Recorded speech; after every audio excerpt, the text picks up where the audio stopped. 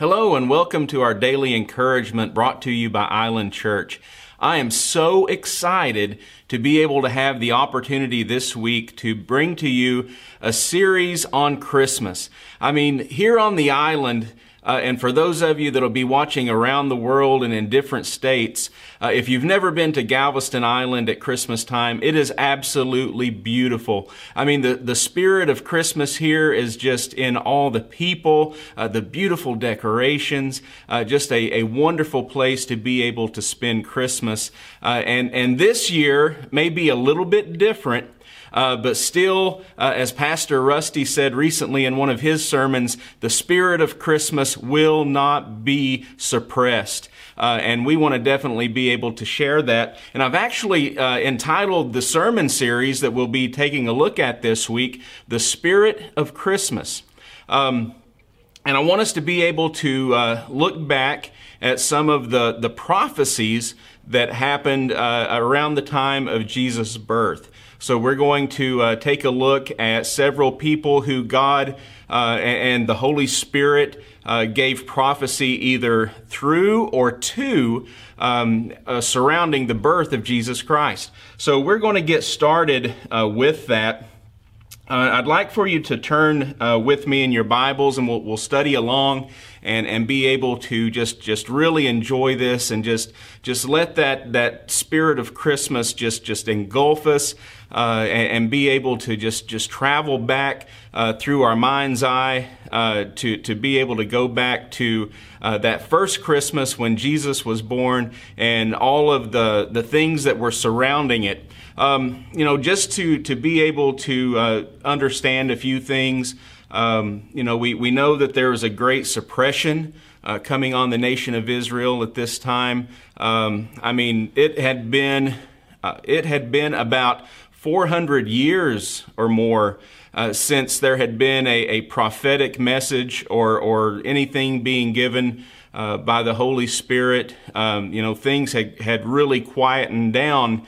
And then all of the sudden in Jerusalem and in Nazareth and Bethlehem and really across the world and in neighboring nations and afar off, things started to move and things started to change and you could feel a presence again, and there were strange things afoot that we're going to be able to talk about this week and take a look at.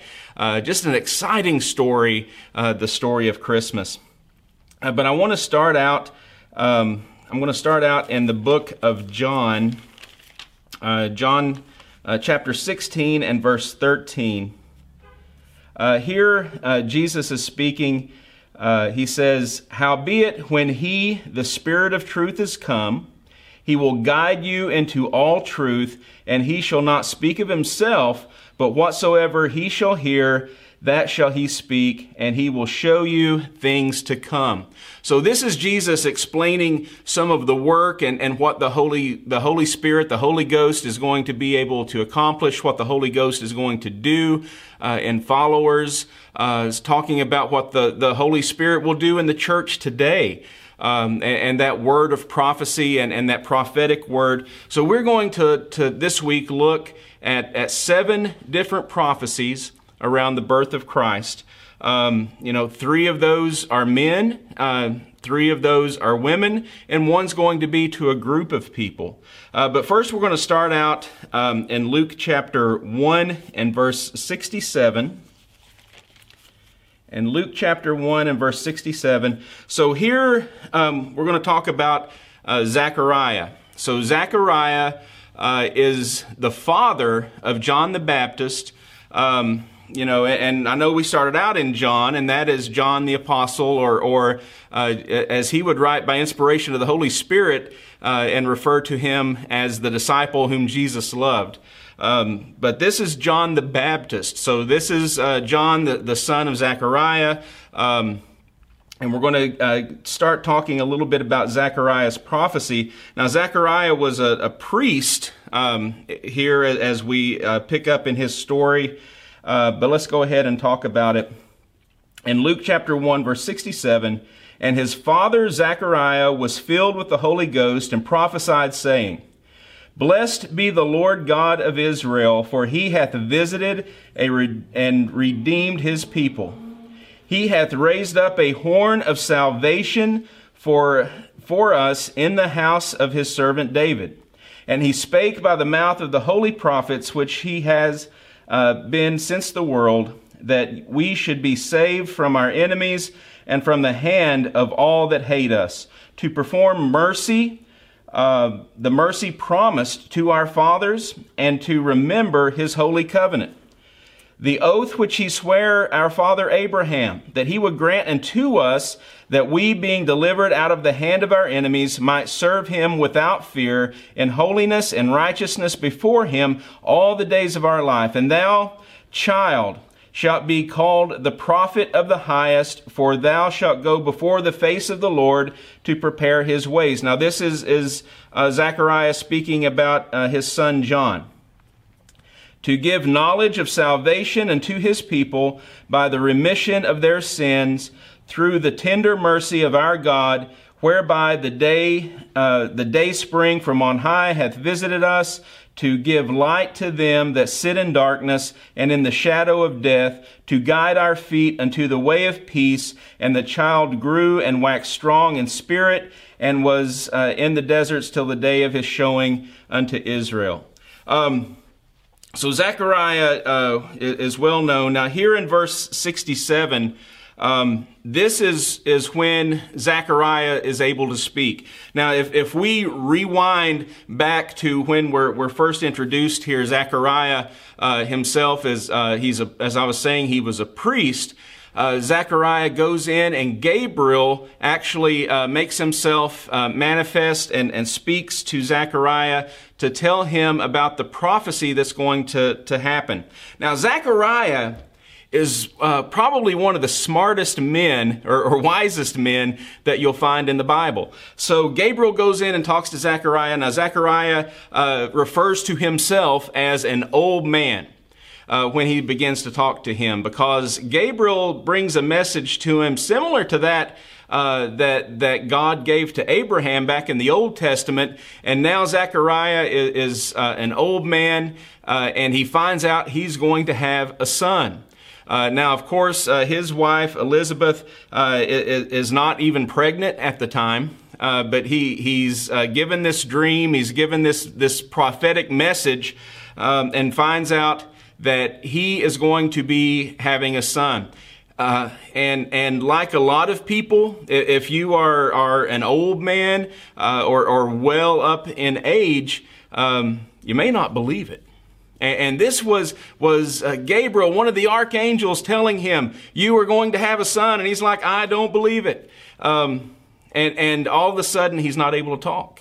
And he's not able to talk for a while.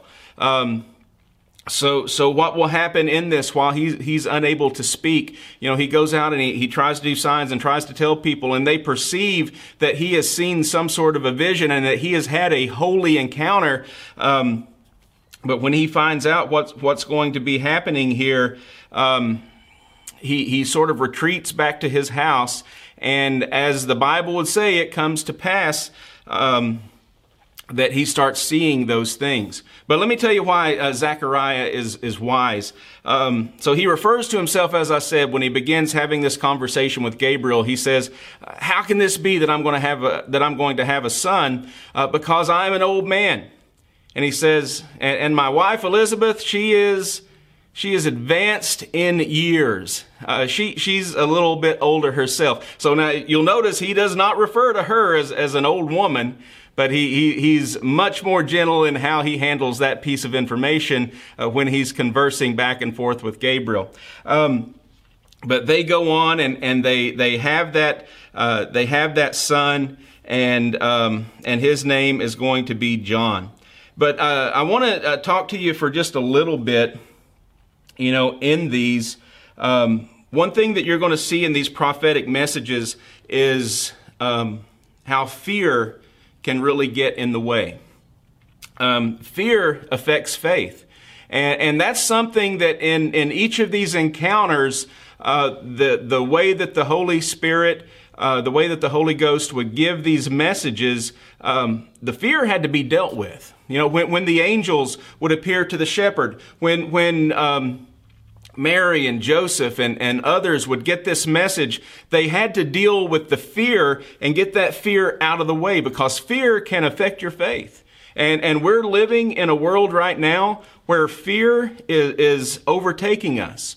Probably the biggest pandemic that's going on in the world right now is that of fear. So we need to make sure that whatever it is that we're fearful with right now, or whatever it is that we're going through, especially in this Christmas season, if we want to truly be able to experience all the prophetic words that were given in this time, we want to be able to remove that fear from our lives so that our faith can grow and our faith can flourish, and the Spirit can just be manifest in us, and God can truly get the glory from that, because that's what we want to happen in this Christmas season. We want to give God all the glory. We want to celebrate Jesus. But here in this prophetic word, you know, and we'll go into it a little bit deeper, but, you know, this is where we find out about salvation. And in this prophetic word that was being shared here with Zechariah, it's all about salvation as we begin to look at it. And, you know, once again, as we look here, and the father Zechariah was filled with the Holy Ghost and prophesied, blessed be the Lord God of Israel, for he hath visited and redeemed his people. These are other prophetic words that we'll hear in just a bit. And he hath raised up a horn of salvation for us in the house of David. That's what we need to truly remember about Christmas. Christmas, at its core, is about salvation. And how important that is. As a matter of fact, if we look at the name that would be given to this holy child that was going to be born, you know, John the Baptist would be he would be born first, and he would be the one that would make the path straight, and then Jesus would follow behind in his ministry.